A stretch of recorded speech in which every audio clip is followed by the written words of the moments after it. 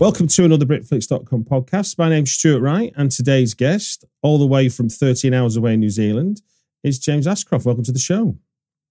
Kia ora, Stuart. Thank you for having me. We're going to talk about your film, Coming Home in the Dark, which is available in the UK on Netflix. I presume it's available in other places on the same platform, or is it other platforms? Netflix, yes, we're a global Netflix. Brilliant. So before we go into details about how you made that film, do you want to give people a brief synopsis of how you would describe the film? Yeah, I personally describe it as it's a perfect family outing that gets interrupted by two men with a rifle and turns into a road trip from hell, which sees this perfect urbane family really have to look and explore who they are, and the past is never done with us. No. As Mandrake says, it's a small country. He's not the only one who's ever said that about New Zealand. I think that's quite a common phrase. But yeah, it's a small country. No, I just like that idea of summing up the nightmare that's happening, and he's like quite matter of fact about it. You know, the chances were great, mate. You know, but we'll try our best to, for the listeners' benefit who might not have seen the film, to stray away from too many spoilers, because I must admit I went in freezing cold when I went to see it. I just like the smell of it when I saw it come up on my list, and I'm like, and then it started and I was in. So I know what it was like to feel the layer of the onions come back. So inevitably, maybe later on in the conversation, we might dip into some specific details, but I'll try my best to not be spoilery. And I've watched it a couple of times, so I am familiar with its backwards and forwards. So I might use words like the problem or the event, and I'll assume you know what I mean.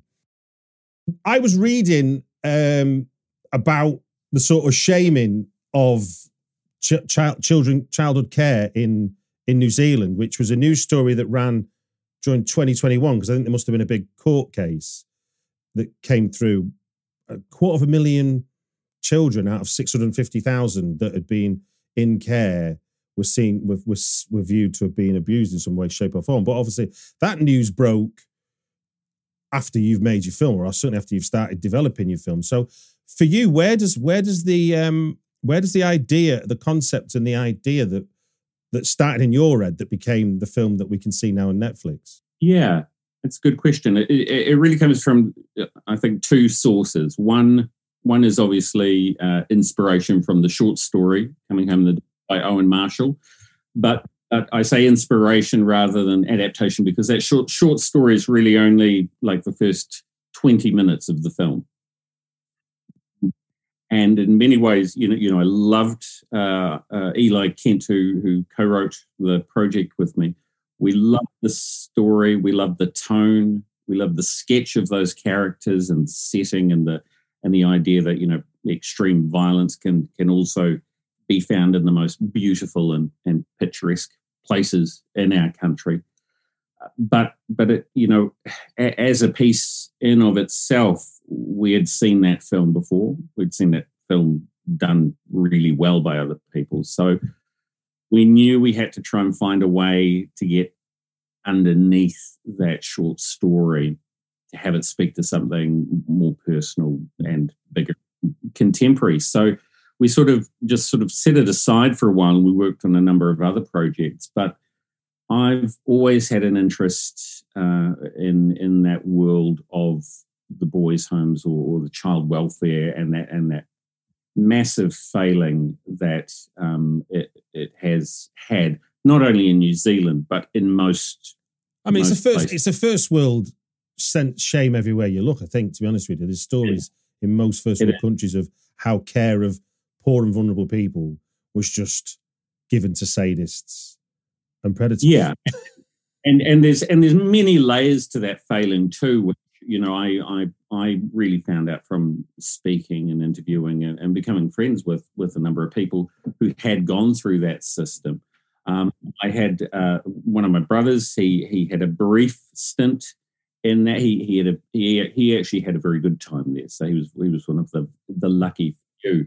But I produced a documentary a few years back, which was very, very small documentary that looked at a very specific boys' home in New Zealand. And one of the things that, and this was sort of known as one of the worst, it's constantly referenced, and the Royal Commission, which is the thing that's just come about in recent times, which is giving us those factual numbers and impacts of what that failing of state care did.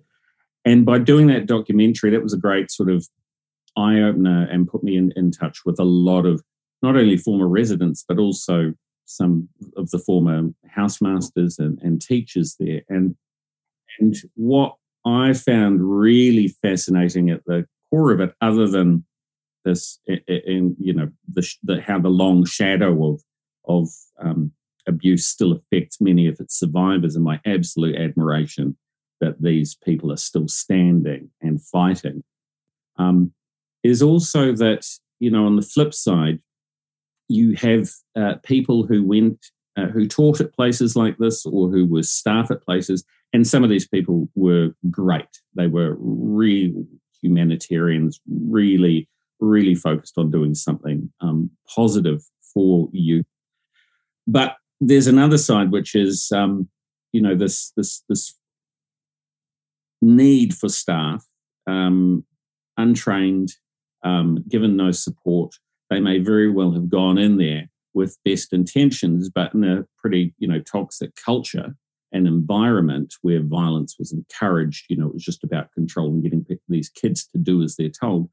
That becomes quite a corrosive and corrupting thing, which which is, I think we're all susceptible to in a different environment. So I make the distinction there, because obviously these environments too attracted predators. The sharks go to where the school of fish are, and so it did attract some very horrible people who never had good intentions in mind.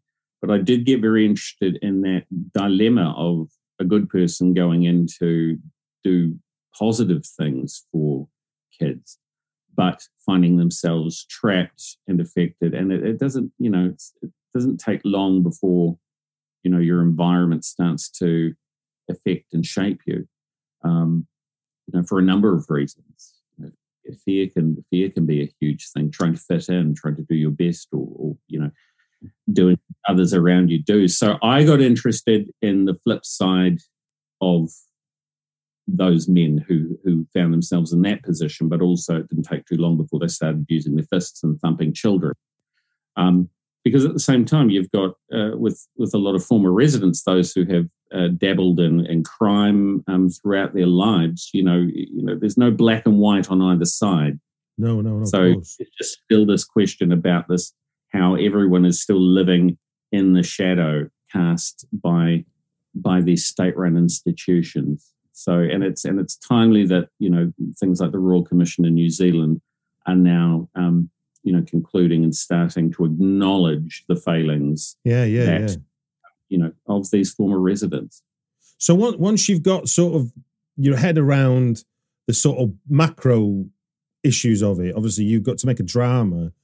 You've got to turn that into a personal story with real stakes for the individuals concerned. So what were the challenges then for you when, sorry, I forgot his name now, sorry. You and Eli, in terms of making that into a screenplay that could be the film?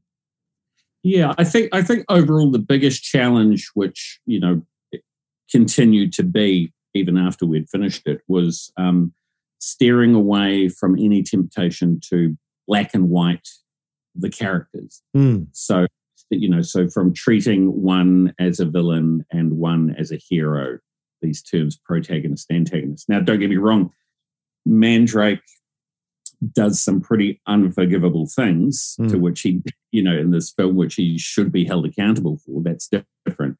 When we talk about these two men at the center of it, we wanted to sort of go, well, how do we not let the audience off being able to go, oh, good, I can sort of distance myself from that character and say they're good or they're bad. And that was something we were very clear on from the outset, of not trying to let the audience off the hook in any way when it comes to these characters. And we wanted those allegiances to be sort of shifting and fluctuating. Yeah, because I could imagine it could have been really easy to make Jill the moral center of this film, where all good emanates, kind of thing. And she's, I mean, obviously she's in many ways the most empathetic and sympathetic character because of who she is as a person, but also what she goes through and the decisions she makes there. But it was very much, we had her, but to one side of Hoagie, but it's also about going, seeing his character unfold through her eyes and going, well, what does that really mean for us as an audience too? And how does that inform how we feel about both Mandrake and Hoagie and Tubbs as well? I'm guessing, did you have the sort of the end in sight from the get-go? Obviously, Mandrake's identity and Hoagie's identity is clear from the moment the film starts, isn't it? From your point of view, we don't know as the audience. That's that relationship or that understanding of what's really going on is what you begin to reveal. So for Jill, she's like the audience in a way, isn't she? Yeah, very much so. I mean, that's why we sort of say we kind of have to we begin to understand who her husband really is through her eyes, and that was always something we were very clear on because a lot of residents at a lot of these boys' homes, they often had nicknames. Some of the teachers and the housemasters had nicknames, and in many cases, that the nickname endures into life. And I like the idea of, as an adult man, you stay the way you look. Essentially, you're always going to be a version of that. But a 10-year-old, there's a big difference between a 10-year-old boy and a 30-year-old man that they become. And I liked the idea of, not this guy not being able to recognize who his, aggressor is, and that slowly starts to unfold for him. But also the idea that it's, Mandrake's forgotten who this man is until he hears his nickname, and then that all comes back, and that felt very real and grounded to me. That sense of we choose to remember or retain knowledge accordingly, and it's often interesting how those little details then open up big sparks into our memory banks. Because one of the things we always, from a distributor's point of view, we had a number of distributors going, this needs to be, these guys need to be hunting the family. They need to be like serial killers. And we weren't very interested in that sort of dynamic because, it feels much more grounded. As we were saying before, this is a small country.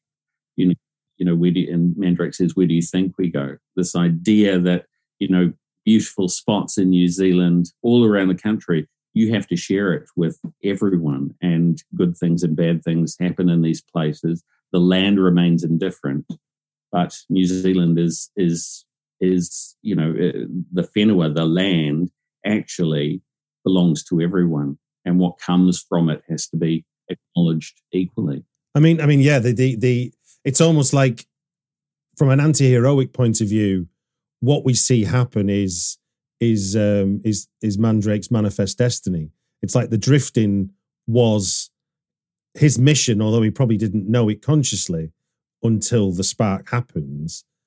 His mission was to do this. It might not have been that particular man, but it was going to be a man connected with that part of his life that he could then almost like, it's a bit like an adoptive child finding their real parents. It's almost like that missing connection in terms of who you are as an adult.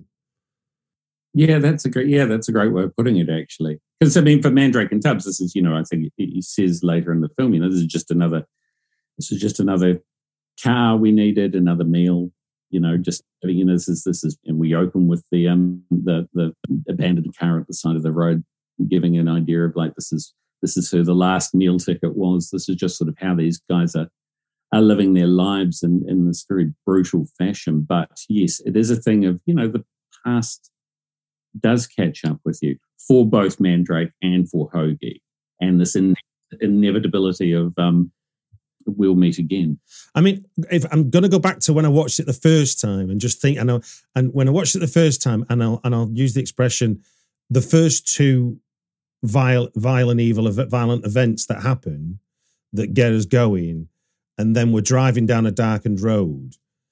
I'm like, where the hell's he going to go now? He's spent all his money. He spent all his money on the story. Where can the story go from here? Like, coming to it cold, you're just like, I'm used, I've watched enough horror films, and I'm like, well, two drifters and something violent after that. That usually at least midway we're going to get there. But forget us over that line within 10, 15 minutes. I'm like, my goodness, hold on to your seats. Like, I mean, you really did take the carpet from under the audience, I felt. Even now, it's one of the first things whenever anyone says, I saw your film. It's like I'm going in the back of my mind. I'm trying to stop myself from asking them, like, oh, did you keep watching after minute 16? It's it was always a bold card to play. It was in the short story. So, and to be honest, like initially when we first started scripting, Eli and I, we looked at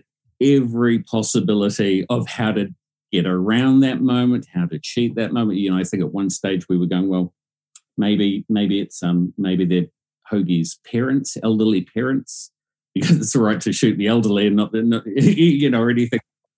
Get rid of them. But it was a moment we were going like, this is going to be, this is a moment where the audience is either going to hunker down or they're going to opt out.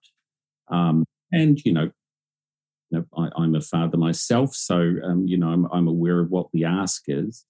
But when we really came down to it, it was about going from this point, all bets are off, and the sooner we can get into this being the catalyst for what we want to say, which is really the meat of it, we can't fully go there unless we do this. I would compare it to, like, say, how Kiss Me Deadly starts, with the barefooted woman. It's like, where the hell am I? What's the film doing to me?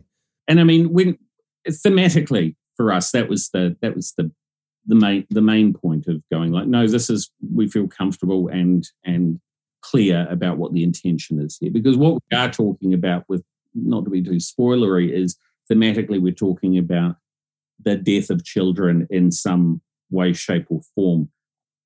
Spiritually, mentally, emotionally, we're talking about broken children. And I always think, actually, Mandrake and Tubbs, in one sense, I mean, these are two children who died. These are two men who died in their childhood, essentially. They've been surviving since 10 years old, haven't they, really? Yeah.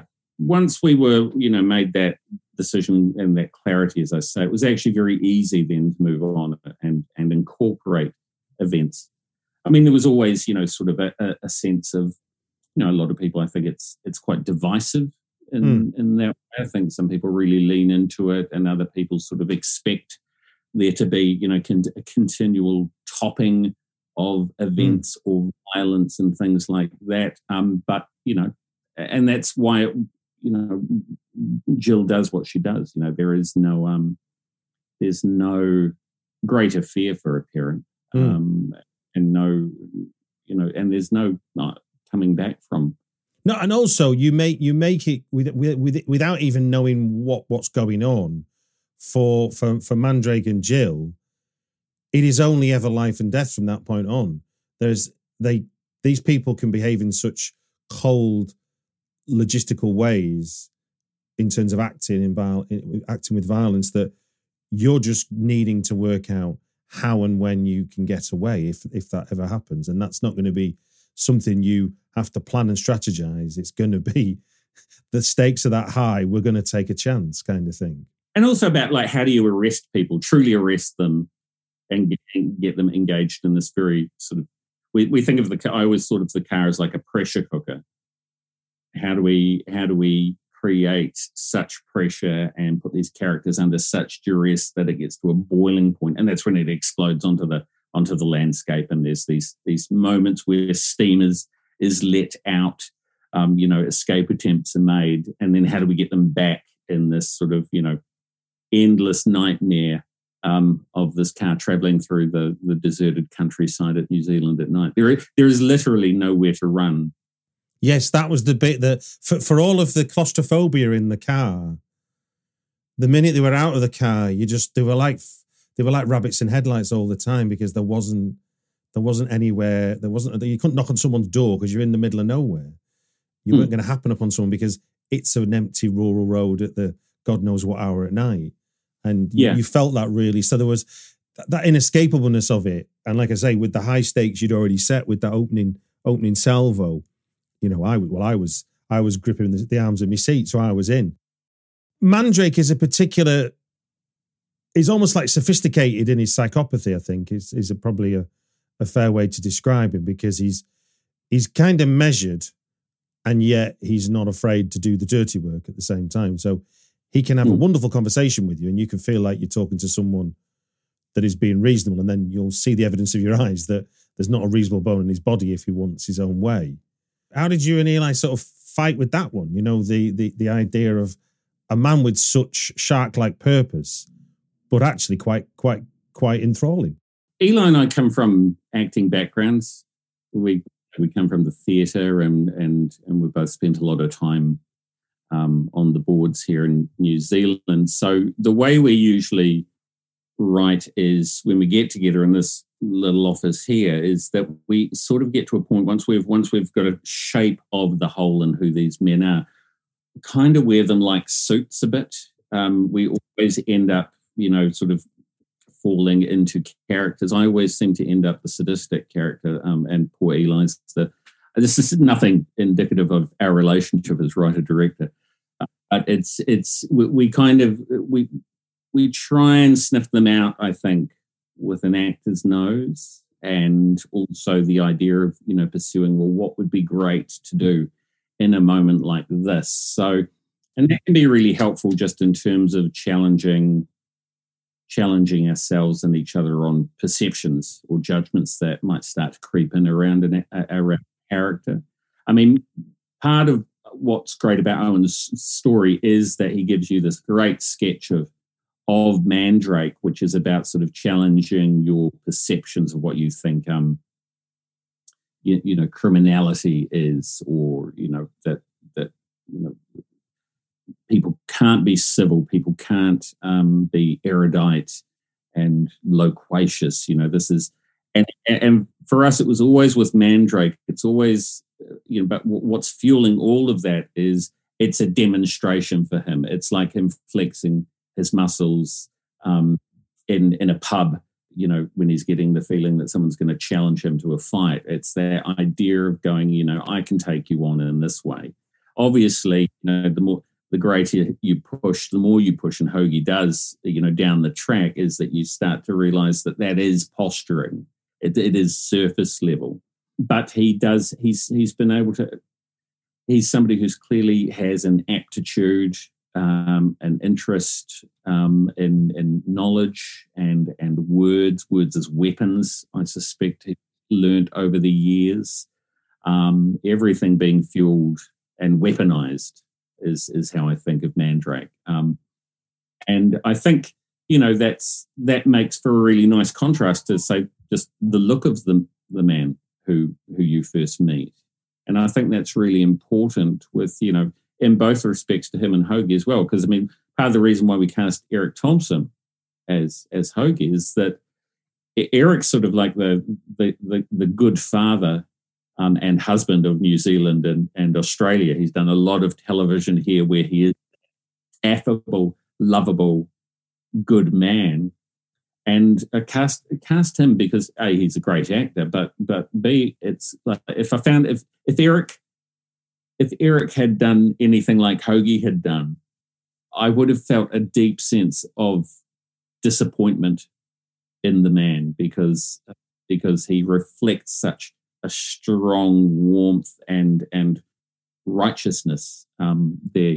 He's got such a he's got such an open and warm quality and a humanity to him. So I'd be deeply disappointed. And I think that's, when we talk about Mandrake, that's the same thing. We're sort of immediately going from the look from the outset, I'm going to judge this character. And then as we find out, oh no, there's way more to this man that we're presuming. And that in turn is the weapon. And Mandrake knows that about us. He plays into it. And I think one of the things that struck me watching it a second time is that when you're in control, as much as you could call Mandrake and Tubbs in control, there isn't much cause for them to raise their voices. Whereas Jill and Hoagie are obviously out of control, quite literally. And it's interesting how raised voices from a fear point of view turn into, in Hoagie's case, raised voices from a needing to defend himself because now he's frightened of the truth. He's not frightened of the situation. He's frightened of what he's never admitted. And that makes him raise his voice as well. But no time, even though you could argue that Mandrake and Tubbs have got every reason to be angry at the world about everything they should be shouting their heads off, they've obviously shouted themselves out. So that kind of base anger doesn't exist anymore. So what they have is just a seething attitude to everything around them. So there's no point getting excited about it because it never did them any good in the past. No, exactly. I mean, that's a great way of putting it. I mean, these are men who have been probably screaming inside for 30 years. And they've gone through every hell imaginable and they've become calloused to that. They've become used to that is what life is, that is what's to be expected. But when, you're obviously somebody, if you're somebody like Hoagie or Jill, you believe in civility and things like that. But and also too, I mean, and I've learned this from bad directors actually, who I'm very grateful for having in the past as an actor. Yeah. Because I've learned the most is just like people who yell usually, for control are you're playing your hand, you're revealing that you have no control. If you turn up to 11, you can only stay at 11. You can't. Exactly. But when I think about the bullies in life or the ones who have been the most insidious people who I've met, they've always been very measured. They don't need to flex those muscles. It's right down here. It's personal. It's invasive. Now we've been talking about 25 minutes, so I think I can just let people know who are listening that I'm going to ask a question now that is going to have to give some spoilery away because it's about the nature of how you tell the story, and I'm just fascinated to know, in terms of the way that you tease us into the truth that reveals, and I don't mean for you to give us everything about it, but what do you remember being the sort of hardest element of the backstory you're bringing into the present to hold off and how and to get that timing right in terms of the situation and the journey we're on? Which element of Hoagie's truth was the hardest to sort of suppress? Because it would have been easy to tell everything in the first minute if you really wanted to, but it had done us no favors. There's one thing I'm always conscious of, and Eli is we respect the audience, we respect ourselves as audience members. Audiences, it doesn't take much before the detective is putting all the clues together and moving forward. Just the sheer amount of viewing that we've had and exposure to these kinds of stories. So as soon as you get a sense of like, okay, these guys have met before, we're already, even subconsciously already connecting all the possible, avenues. And once you become, it's mentioned that Hoagie's a teacher, it's obviously very quick to jump to conclusions there. And once you mention something like, a boys' home, then, we know what happens there. We've already, connected those dots. So we had to be very, very clear about going, whatever we put on the table, once it's there, the audience is going to then jump 10 steps ahead of us. So it's also about drip feeding, but also then not trying to, you're trying to make sure that you're drip feeding the right amount at the right time, because the audience is going to figure it out, and not and not hang on those notes. Just leave it in the air unanswered, like as Mandrake does. Oh, good, I've given you enough to know that our paths have crossed. I'm not going to tell you who I was. Yeah. I mean, because Hoagie's first sort of suspicion is I didn't tell you I was a teacher, and so you're like, So then suddenly we as an audience who've been shocked by the opening bit by the lake are suddenly like, oh my God, he must know him in some way, shape, or form, but we don't know how.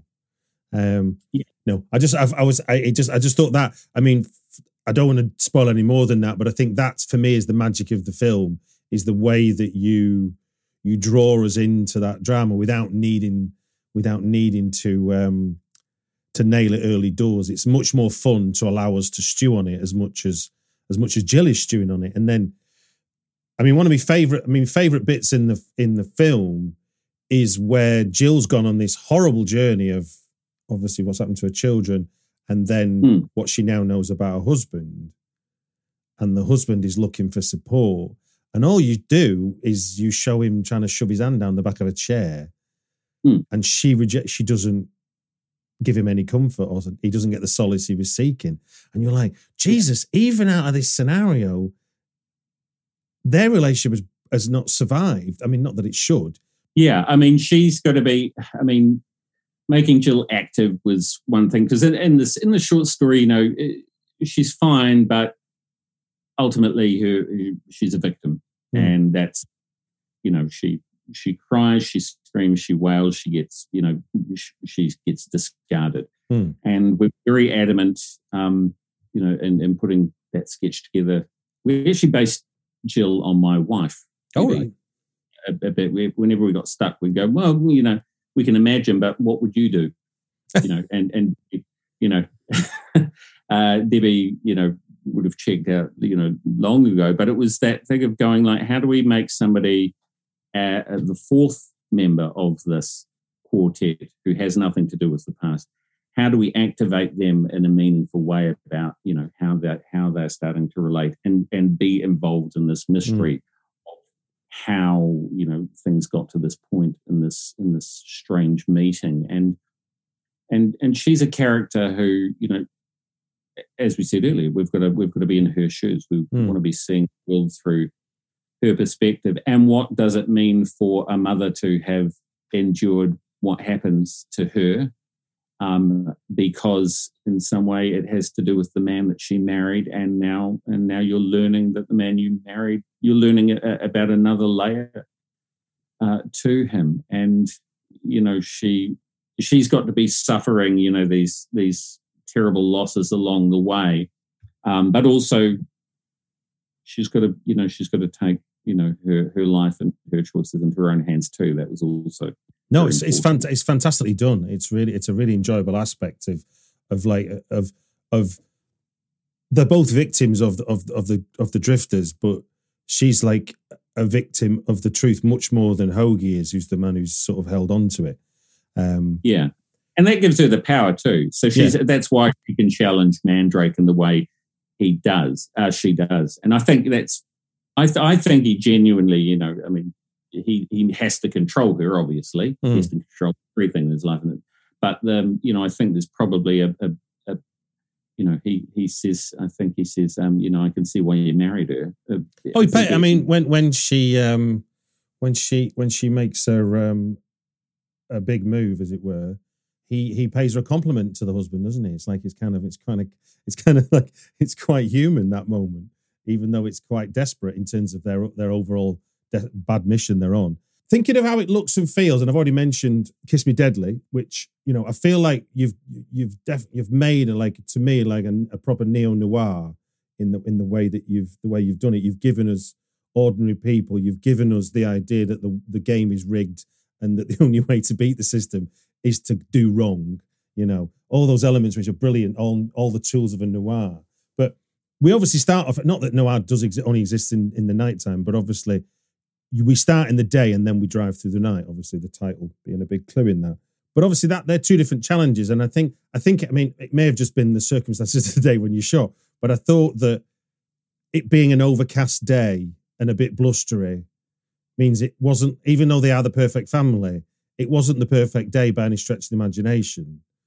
And in some senses, that made, because I've not been to that part of the world, it made what you showed us actually stand on its own 2 feet, because the sun can make any place look half beautiful. But on an overcast, blustery day, when those when they're going down in the grass covered canyon and stuff, you really feel the size of New Zealand as a landscape. And then obviously once we leave the lake and we go off on the drive in the dark, that's a whole different other challenge. So I just wondered, what was the conversations like between you and Matt Henley in terms of that kind of contrasting cinematography and how they both bled into each other, I suppose? No, Matt's great. And I mean, this was Matt's first feature film. We'd together over 8 short films to develop a working relationship together. And, you know, he's a real integral creative partner for me. The thing we were very clear on in terms of the overall intentions of this film, exists between night and day. It's, for me, that's the thematic of it, that's the look of it, that's the characters. Everyone is inhabiting this grey space. And we were really clear about we didn't want to present landscapes in New Zealand. You know, we didn't want to go down that Lord of the Rings. You weren't doing visitnewzealand.com, were you? No. In fact, I'm positive the Department of Tourism will never get me to direct any of their commercials after this film.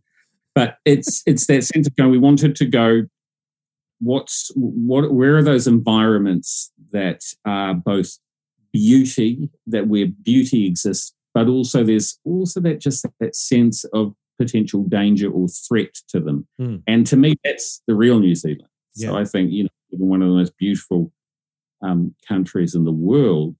But for me, the feeling of you can be in those bright, big, open spaces, and they can turn on a dime. You can suddenly feel very isolated.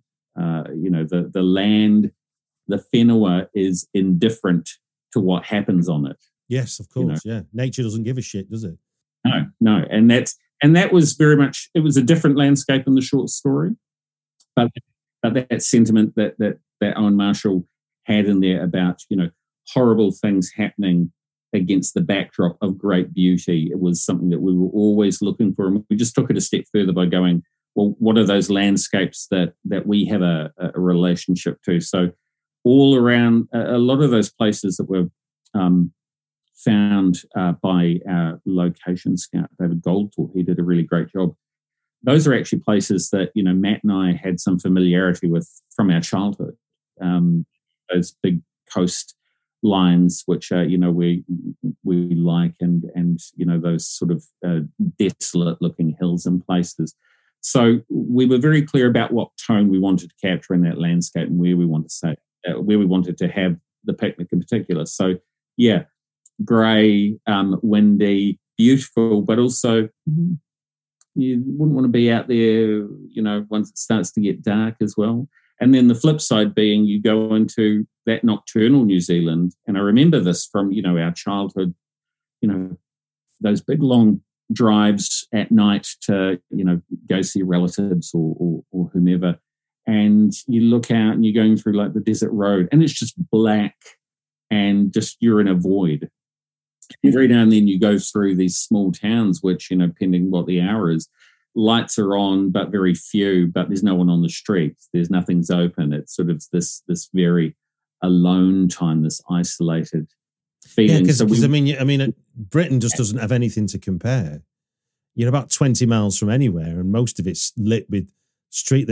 If you go on a road with no street lighting, it's a surprise. Yeah, but even then, this is sort of, we haven't factually based it in any specific,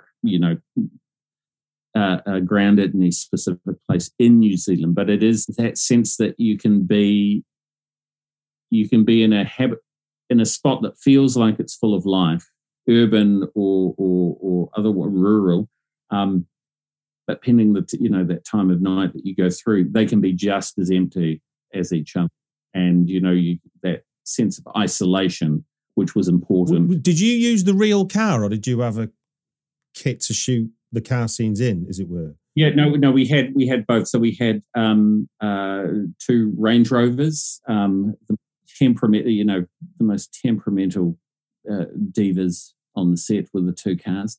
We basically had one for the studio interiors. So we shot all the interiors of the car scene in a room probably maybe twice the size of this. It was the most beta lo-fi version of shooting interiors because we just couldn't afford the time. We shot the film in 20 days, 29, I should say. So it was at breakneck speed, and to try and do a rig, so is that why then that the use of the real interesting angle choices for close-ups within the car, is that kind of so you can be so precise about what we're looking at? Partly, I had always sort of felt like if we're going to be in that car, what I want to get the feeling of what it would be like to be under this kind of interrogation and pressure in that confined space. So it was very much about that first and foremost. But what we did want to do was make sure that we were giving, the actors as much environment to react to. So we had, we had a wind system from a fan, with a pipe going in and coming through the cracks of the windows. So you just get that little bit of movement in the hair or in the eyes rather than, we looked at a lot of car commercials and, you see those and they've got these big setups and the driver's just driving along. It's just like the body's completely disengaged. They're not really in a car. Even though we had the pressure of having to fake it all, we wanted to give the actors as much of a visceral environment as possible, just so you get that little look to the side that they don't have to manufacture. It's a real look. I can only be like a test crowd of one, but I never got the sense that we weren't moving all the time.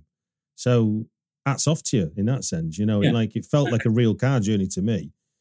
Yeah, it was a real DIY. We had plates. We had, but this was done. We shot the plates. We projected them on a $200 projector onto a black curtain and turned the contrast way up. So you got the sort of little black outlines of things moving. And again, it's just giving you that sense of there's just things happening around the environment, that the environment is alive in some way. And it's just going with that. And it's because we're with the actors, because this is what's in shot most of the time. I like that rhythm of the four people being the shot each time. And the only let up was we went and looked out of the windscreen and looked at the headlights on the road. So there was you got the sense that there was nothing out there. So even being out the car, there's nothing, you're not missing anything. But obviously that only adds to I guess as a reflection of you having to drive back from a relative's house on a Sunday, that would just be a boring when are we getting home mum kind of thing. But obviously in the situation you've placed us in, that claustrophobia and boredom becomes a whole different thing altogether. We talked about the writing of it, and obviously then you shot the movie, and then when you're putting it together in the edit, what was revealed about your initial ideas that you began to change in the edit that wasn't obvious when you were writing it, as it were?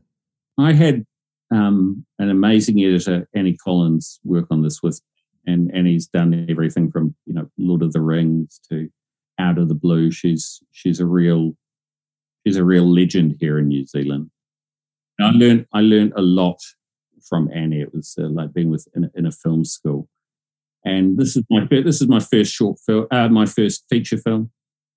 And so you spend all this time getting it ready to then move into the edit. And as I've been assured happens for most filmmakers, you go and watch that assembly edit for the first time in a theatre, and you just watch this whole thing and it's just dead. I was just like, this is going on and on and on, and I was sure it was like 3 hours. And at the end of it, there was this sort of silence. I turned around to Annie and I said, "How long was that?" And she said, "That was 91 minutes." And it was like, I can't talk about this today. I'm in too much shock. I'd like to come back tomorrow and watch it. again. So we did that. And then it was more of a case of, so I give myself 24 hours of grieving and then come back and went like, okay, right, now I've got a clear idea of what it is that we're dealing with. Let's go into that. And what we did over the course of a few months, Annie and I, was that we looked and went, what can we pull back on and in terms of dialogue or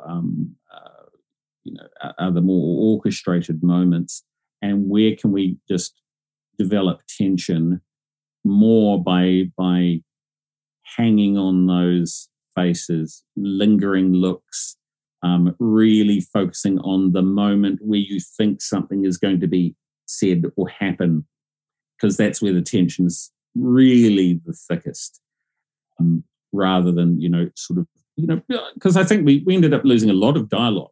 Actually, there was a lot that, went out the window, and yet it still feels, Mandrake is still very garrulous through the whole thing. So it was a case of going like, oh, right, less is more. We have got lots of stuff, but actually we can, even at this stage, even though it felt right on the day and the scenes themselves are great, it's just like, we don't need it.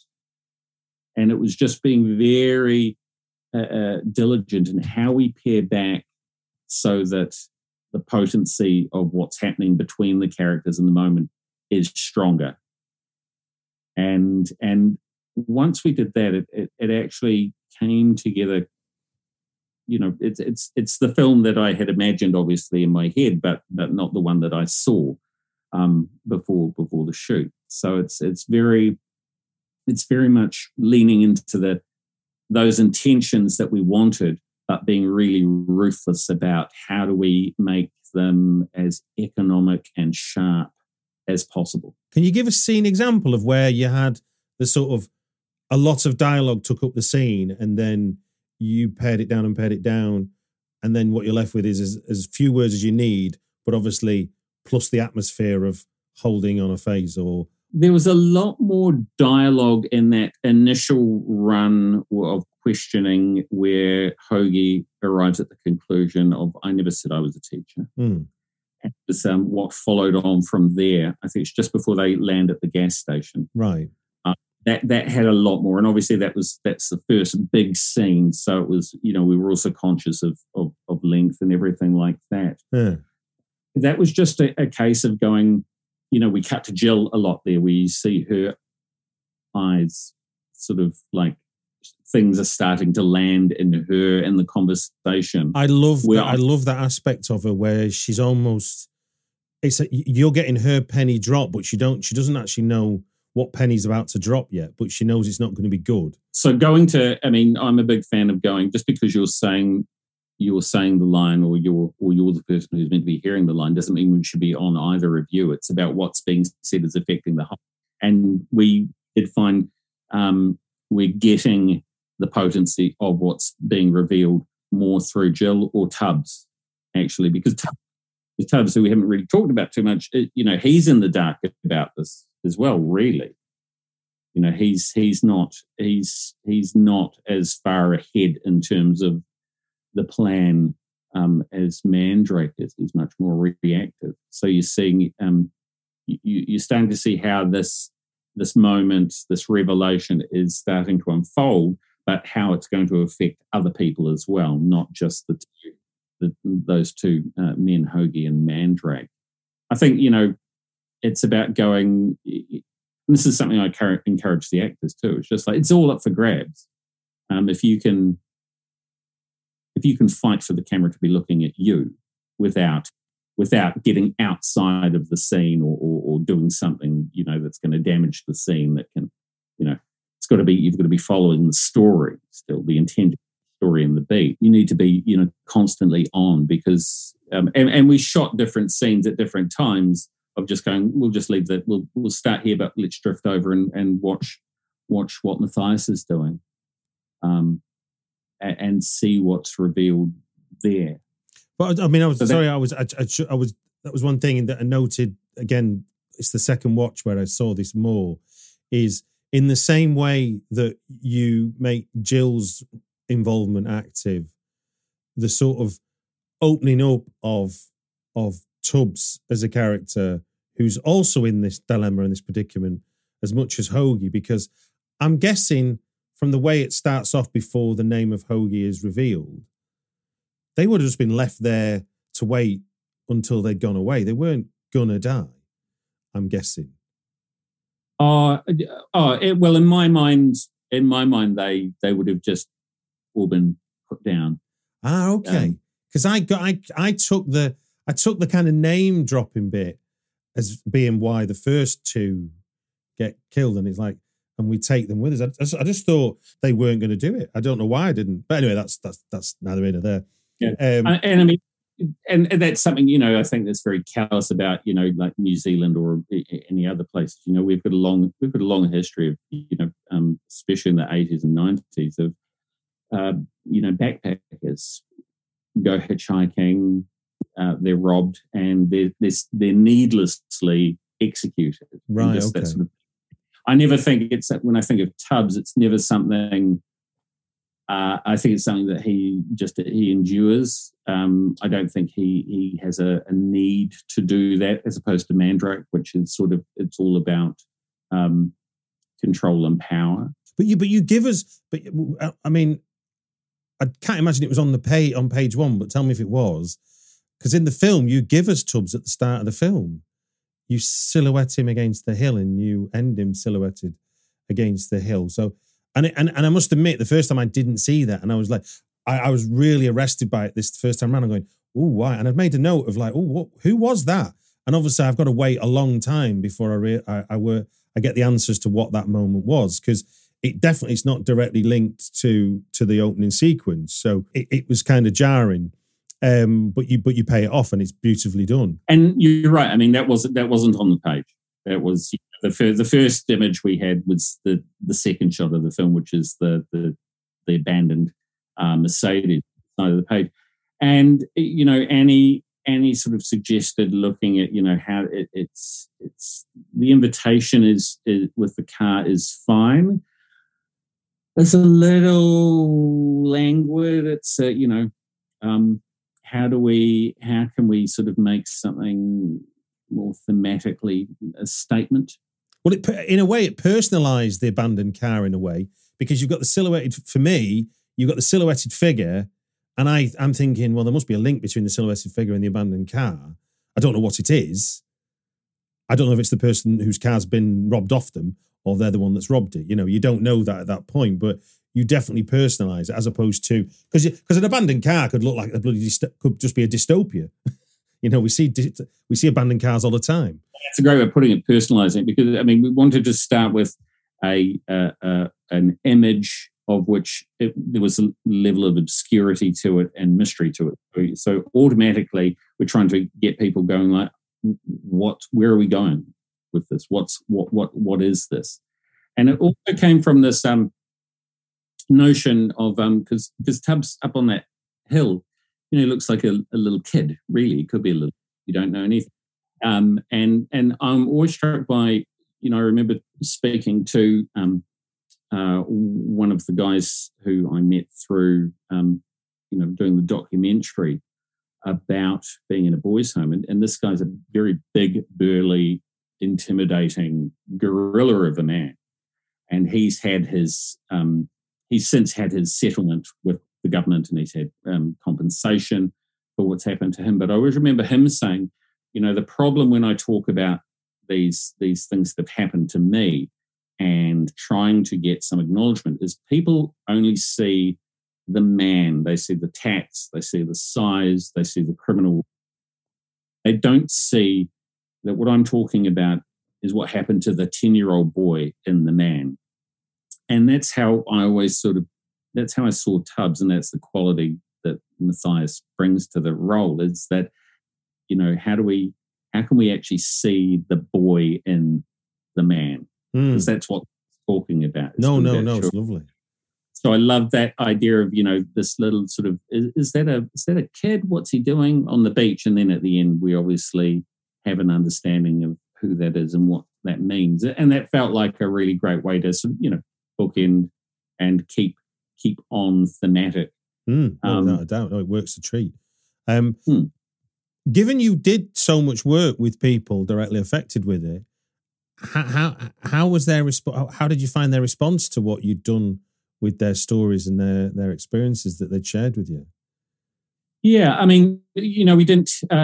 There's a couple of the only things that we have referred to that were specifics and things that actually happened came from one particular person, a good friend of mine, Keith, and so he gave us permission to he advocated for it. Keith's very he's been very instrumental with the Royal Commission here, and we've developed a really good friendship. So he's very much behind the film. So it was very important to go, well, if we're going to talk about specifics, then we need to have permission from that person who happened to. What I found was really fascinating was that after the film came out, a lawyer in Tampa, Florida, contacted me and said, saw the film, loved it. Can I ask, was it inspired by events that happened at a place called Aspen Ranch in the States? And I was like, oh, no. And I read up on this a bit, and he said, because, the scrubbing incident, that happened at Aspen Ranch, a tattoo that got scrubbed by a staff member. And he said, and Hoagie reminded me so much of that staff member who he had been. And I looked on another review on Amazon that just said Aspen Ranch ? And I think what that really speaks to is sort of the banality of evil, the banality of sadism. It doesn't take, to me, it takes a lack of imagination, and it's no surprise that these kinds of things happen on both sides of the globe at different places at different times. When people commit acts of cruelty, it's very easy to be cruel. It's not a stretch of the imagination. So I found that really fascinating and very, it was very sad actually. But again, if that is, tapped into something that, helps talk, the effects of what's happened at places like Aspen Ranch or the schools that we talk about and Coming Home in the Dark, I think that's a positive thing. But if anything, the person I was most concerned about their opinion of the film wasn't Owen, wasn't my mum and dad. wasn't anyone. It was Keith and a couple of the other people who've been involved. Yeah. I imagine there's a lot of pressure there. And it was great to have, their blessing in the first place, but also just their response on opening night. Keith was there sitting next to the Deputy Prime Minister, who knew about his own journey as well, and to have that sort of acknowledgement from people who have lived through that experience. Of course, this is a fiction; it's drawing from real life inspirations, yes. But the fact that and in Keith's words, it's that thing of going. It's now documented. It's now in record, and it's now getting to that audience that is actually hard for to engage with through the courts and the news. It's getting to an audience to get them thinking in a little more open and empathetic, hopefully, to the rather ugly, side of our social and cultural history here in New Zealand. So that meant a lot.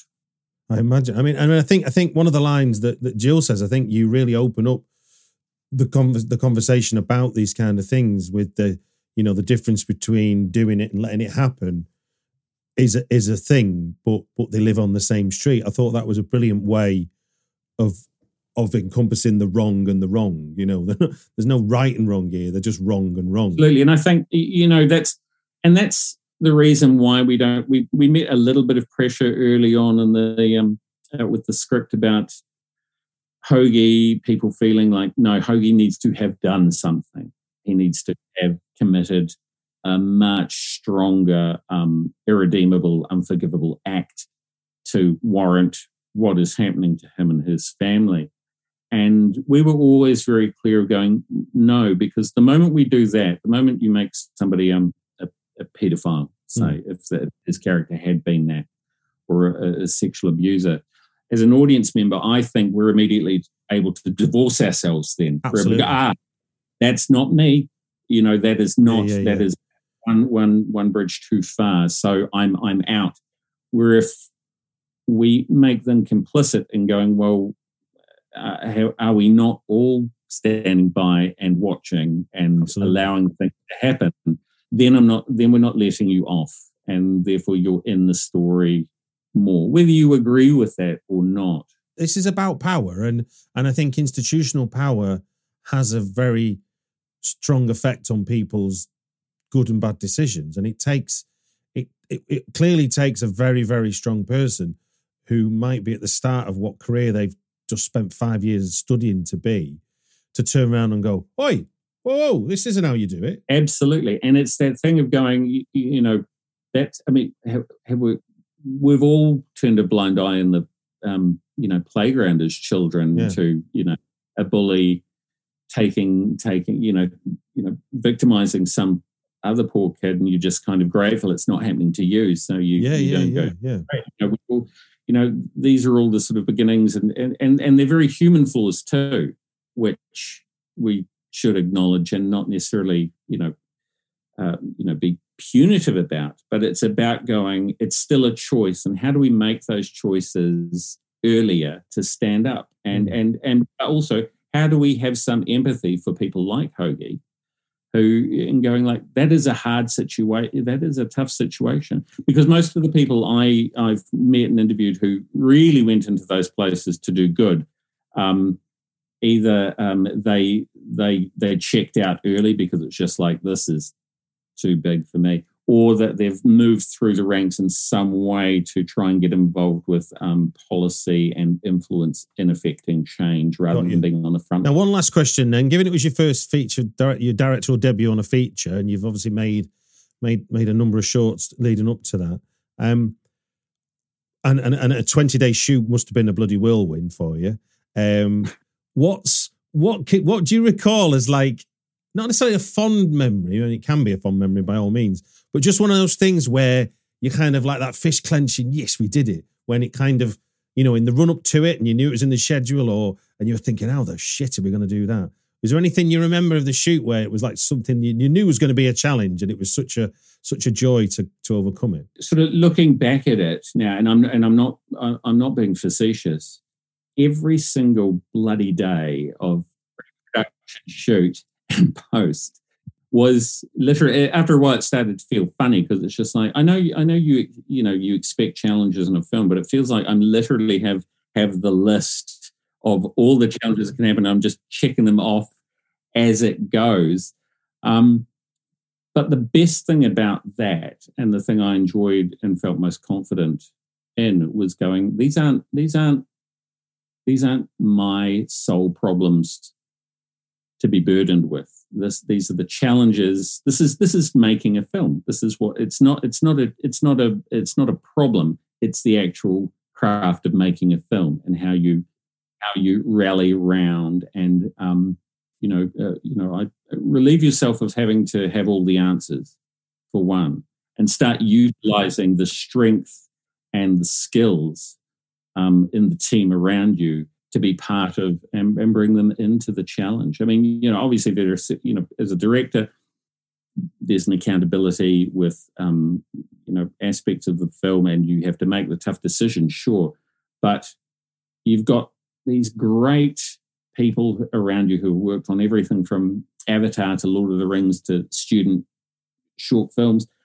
Bring them into the challenge and arm yourself with them, and lean on them, and explore, get curious, get interested, throw the problem to other people, to the Apollo 13 process of being around the table, where you've got all the experts going, well, if we do this will be the side effect of that, and the next person goes, yeah, but if we do that, so we might need to do this to get around that aspect.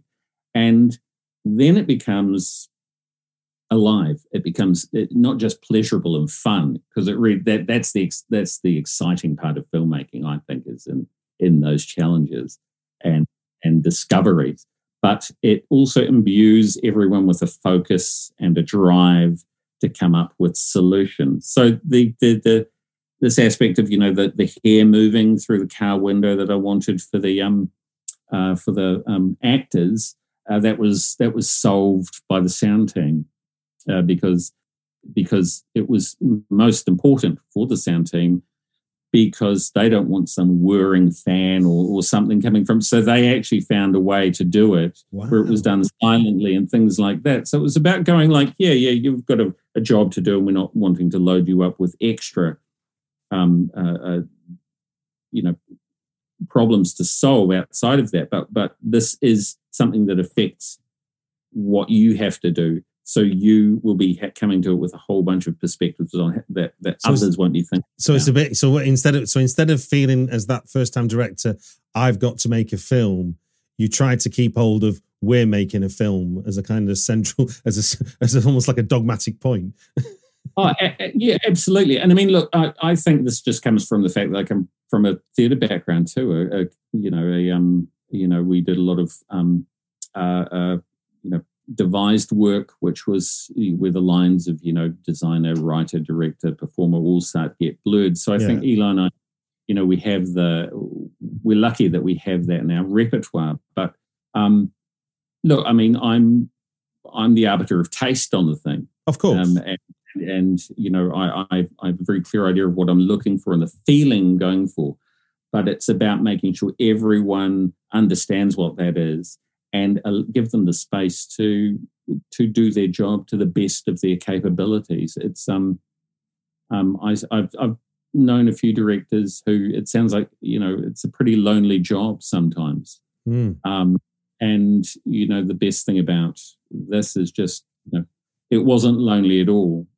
Even in those like the edit suite when it's just two people, it was always front of mind. How do I allow people to do their job to the best possible of their capabilities, and provide an outcome that they're proud of? And generally, if I can do that, they're simultaneously, usually they're hitting the note of what the feeling of my vision or the intention of the vision is at any given moment. I think there's a really strong alignment between those two aspects of filmmaking. I think you really have to trust yourself and you have to trust your crew to do that. But it's important to induct people in the right way into that vision. Be very clear about what your intention is. Make sure that they understand it from. No, indeed. I mean, look, in a way, there's kind of leadership 101, isn't it? In a way, it's like you can't assume people know exactly what's in your head, so you're better off trying to tell them some of it. And it amazes me how that's something that seems to never be taught. Leadership and networking are the two things that don't seem to get taught on filmmaking courses, and you'd think it's one of the two biggest aspects of like once you get control of anything. Yeah, I mean, I've been fortunate that I've learned that from being on sets as an actor. I've had a lot of time. I had been on film sets since I was 15, so I've seen it at its best and at its worst too. So that's by osmosis I've learned it. So it was great to be leading that. Well, look, congratulations on Coming Home in the Dark. I thoroughly enjoyed it, and hopefully that's come across in the conversation we've had. People can watch that on Netflix, as we said at the beginning, and it just gives me to say thank you very much for giving us your time on the Britflix podcast. Oh, it's been a real pleasure, Stuart. Thank you.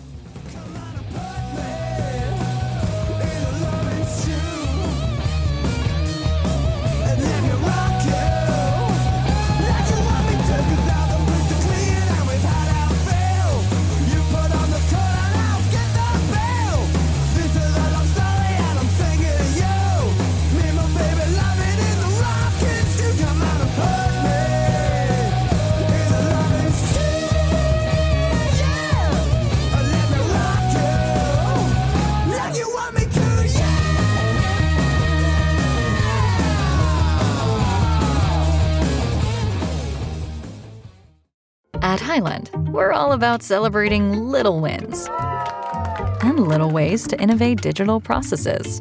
There's no customer pain point too small for us to help with. Maybe that's why more than half of the Fortune 100 looks to Highland to connect their content and data, improve processes, and turn little efficiencies into big wins for their customers and clients. Highland, intelligent content solutions for innovators everywhere at highland.com. It's time for another season of The Palmetto Porch, an original podcast from Discover South Carolina. I'm Devin Whitmire. Join me as I get to the heart of what makes South Carolina such a great place to visit by speaking to the locals who make it so special. Premiering December 5th, find The Palmetto Porch wherever you get your podcasts. And for more information about our show, visit scpalmettoporch.com.